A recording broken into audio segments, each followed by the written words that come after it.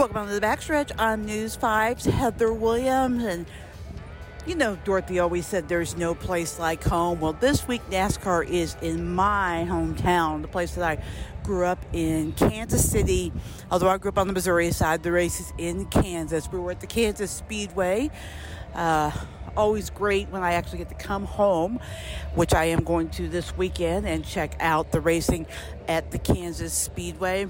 It's been a wild week in NASCAR for sure. Probably the biggest news to come out of the week is the fact that Legacy Motor Club will be joining Toyota Racing coming up for the next season, for the 2024 season. A lot of people are surprised by this announcement. I am not. I've been hearing for quite some time that Toyota was looking for teams to add into their stable of drivers, both on the Cup Series and also in the Truck Series. So it makes sense that they would be poaching from Chevrolet. I think that, you know, Legacy Motor Club or Legacy MC has a bright future, you know, but they are basically a brand new team. They're not at all Richard Petty Motorsports a few years ago, or even Petty GMS. So, you know, they're building a foundation, and it makes sense for them to, you know, maybe change some things up and go with a different manufacturer, maybe go to a manufacturer where they feel like they can be better supported. So that news didn't surprise me. I know a lot of people are upset, but really, when you think about it, when you look back at Richard's career, he drove a lot of different manufacturers. He drove whatever he thought was fast, and I think that's what Legacy Motor Club is doing. They're driving what they think is fast, what they think will help them over the next, you know, 4, 5, 6, 7, 8, 9, how many ever years to get to where they want to be. So that's the biggest news of the week. Coming up this week on the show, we're going to have Denny Hamlin. It's actually an older conversation, about maybe a week and a half, 2 weeks old conversation that I had with Denny. But I thought it was too good not to share in its entirety, and it wasn't as urgent as some of the other conversations that we've shared over the last couple of weeks. So we'll play that. There might be a couple of old references to races that have passed by, but still a great conversation every time we get a chance to talk to Denny, which is not very often. So we'll have that coming up. Also, Chris will stop by to talk about all the news and notes from the week. So let's get fired up. The Monster Mile at Dover. Martin Truex Jr.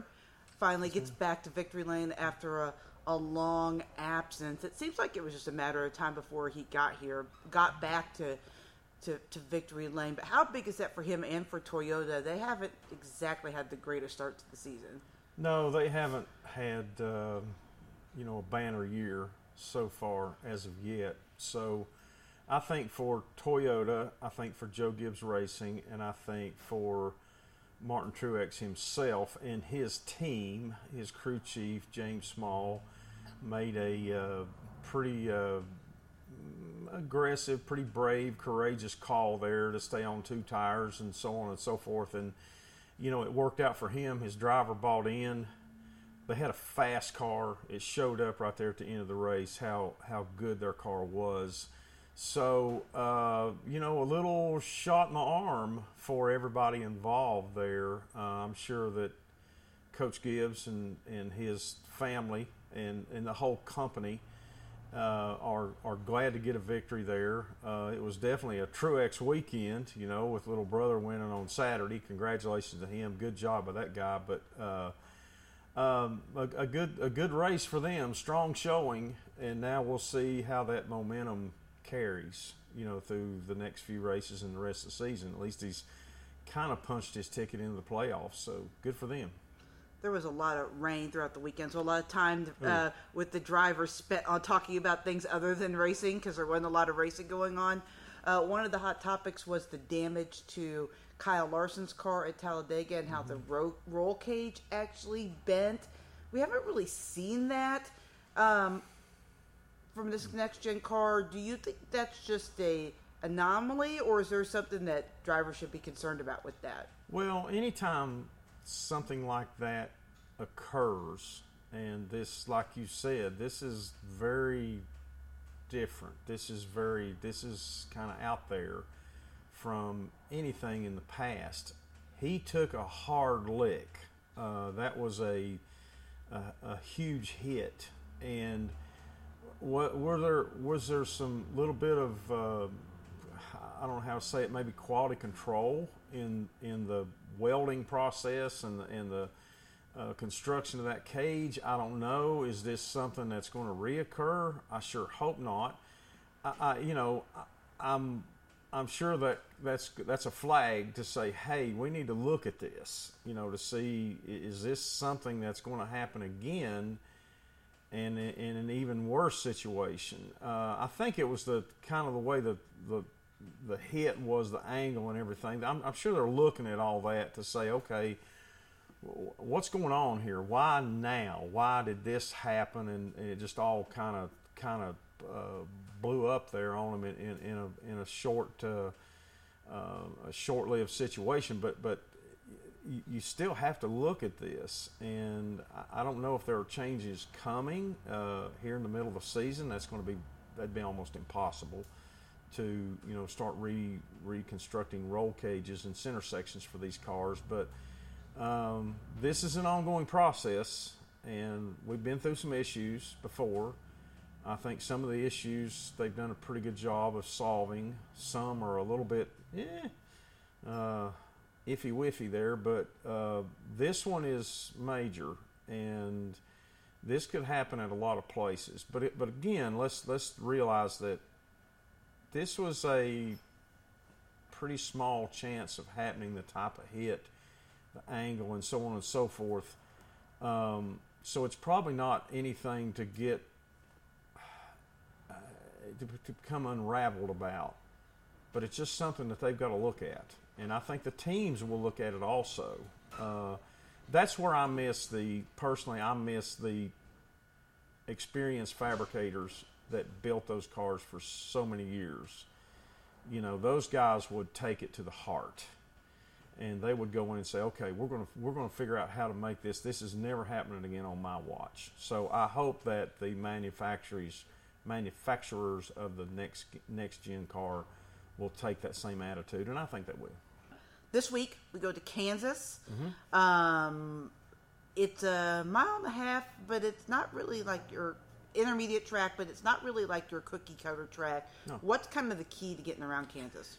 Kansas is one of those tracks that just grip goes away really fast, and over the past 3 to 4 years, I think that has become it's just become progressively worse. The track's wearing out, the surface is wearing out. It produces, in my mind, some really good racing because you're going pretty fast. This is a pretty big racetrack, and it's got banking, and there's all the reasons to have speed, but yet the surface wears the tires out pretty quickly. The lap times fall off pretty quickly. The cars get really loose there as a normal, and you're going to see guys sliding around, sliding around, fighting the steering wheel, trying to stay off the wall. They're going to be running right up against the wall and right down on the bottom, trying to find whatever groove is best for them. And it's kind of like a really long short track, a short track with like running 3 laps on a short track in 1 lap, kind of, sort of. So, pretty cool place. I think most of the drivers enjoy it, the teams, and it's a really good area. It's a neat place to be. Nice stuff around there. They've really done a great job with that, and I don't know. I really can't tell you who I think is going to be the guy to beat. Momentum plays a big part, but I don't know. It seems like the mile and a half stuff has been a little unpredictable this year. So I think you're probably going to see a dogfight, on probably all 3 races out there this weekend. So it'll be good times. Thank you so much for your time and for doing this today. I really appreciate it. Okay, thank you.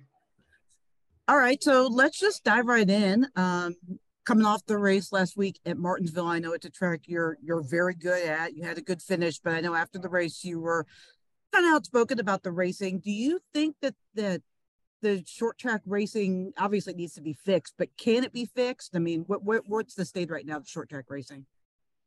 Yeah, certainly it can be. I listed out three things in the podcast that I thought that were very crucial: the shifting, the tires, the horsepower. Any one of those three certainly could make a big difference. But I don't think any of them will be a very short fix. I think we'd have to be patient with it for sure. But it will take time. But this is kind of the box that we put ourselves in over long-term decisions, and unfortunately, we need to undo some of it. Oops, I mean, I'm mute. I've been muting myself because I'm in the media center at All Nashville good. Super Speedway right now, so I don't want it to be too loud in between. All good. Let's talk a little bit about that podcast, because since you mentioned it, obviously you're a guy that's been outspoken in the garage area for a long time and a guy that people go to for opinions. But when you took on this podcast, did you expect it to? I feel like it's exploded. I feel like it's the most talked about podcast in the garage right now. Did you expect all of that, or was it just something you kind of did for fun? Um, you know, I did it because I love the sport. I mean, I love talking about the sport. I've been very outspoken about the sport, the positives and the negatives for all of my career. A lot of it is, all of it is to help make our sport better. I think that we got a lot of room to grow, and certainly there's a lot of optimism that can be had about it. But you got to be able to have constructive criticism at times to make it better. So I think that it gave me a good platform to speak upon the things that I wanted to talk about.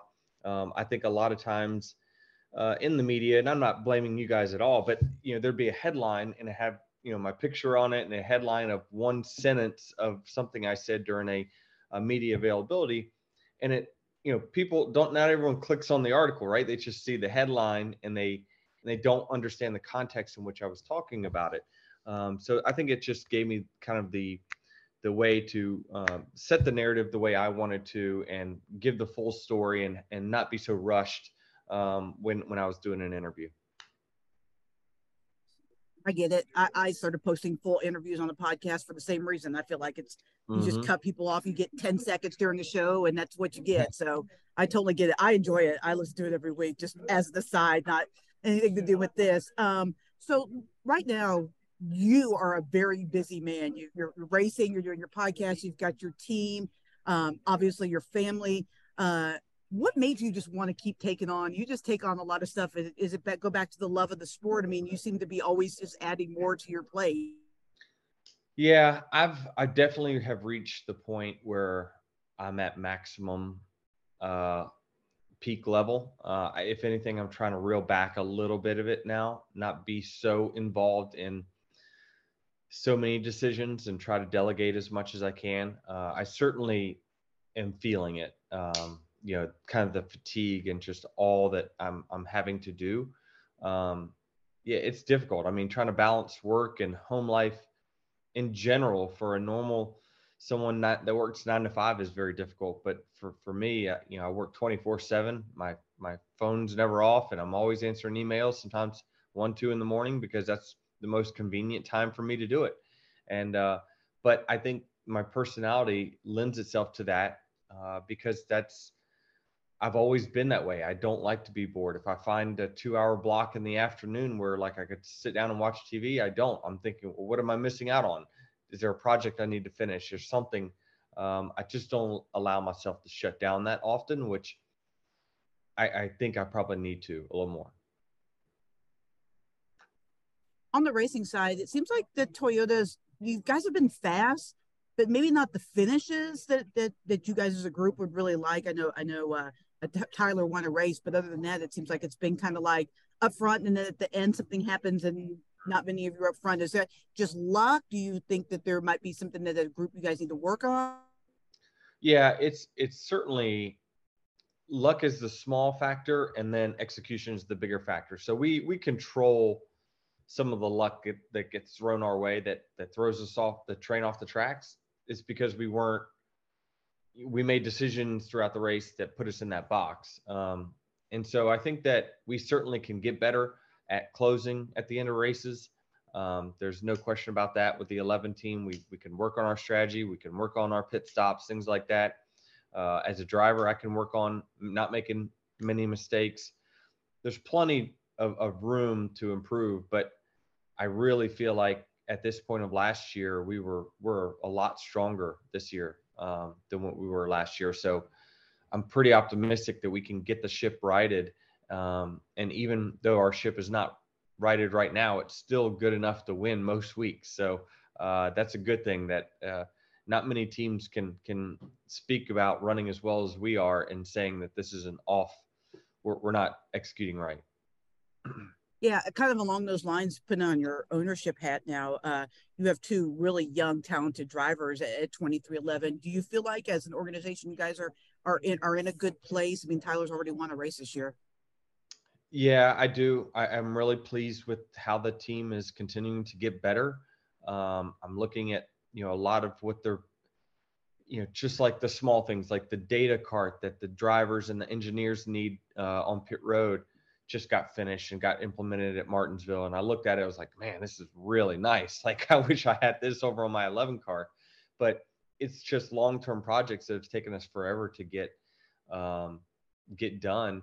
And I'm just proud to see how they're running. I mean, they're showing up most weekends in practice being the fastest two cars. And so that's something that you can be proud of, because you had a pretty heavy hand in it. All right, so for my final thought, I want to talk about the return of Ryan Newman. First of all, every time I see Ryan Newman in a race car, I'm just at awe. I was at Daytona when he went flipping and tumbling upside down through the infield, and a lot of us didn't know if he, had made it for quite some time. It was frightening to see, especially in person, just the tenseness and concern as to whether or not he was going to even walk, let alone be back in a race car. So it's great to see him in a race car, and maybe he feels like he's got some things he still needs to prove with the car, since that's kind of was his last season, second to last season in a car. But I always hate it when I see guys that were once at the top of their game continue to try to hold on in like second, third tier equipment. I don't know how good or isn't the Rick Ware racing equipment is, especially now, next gen car generation. He might be able to get in that car and perform pretty well.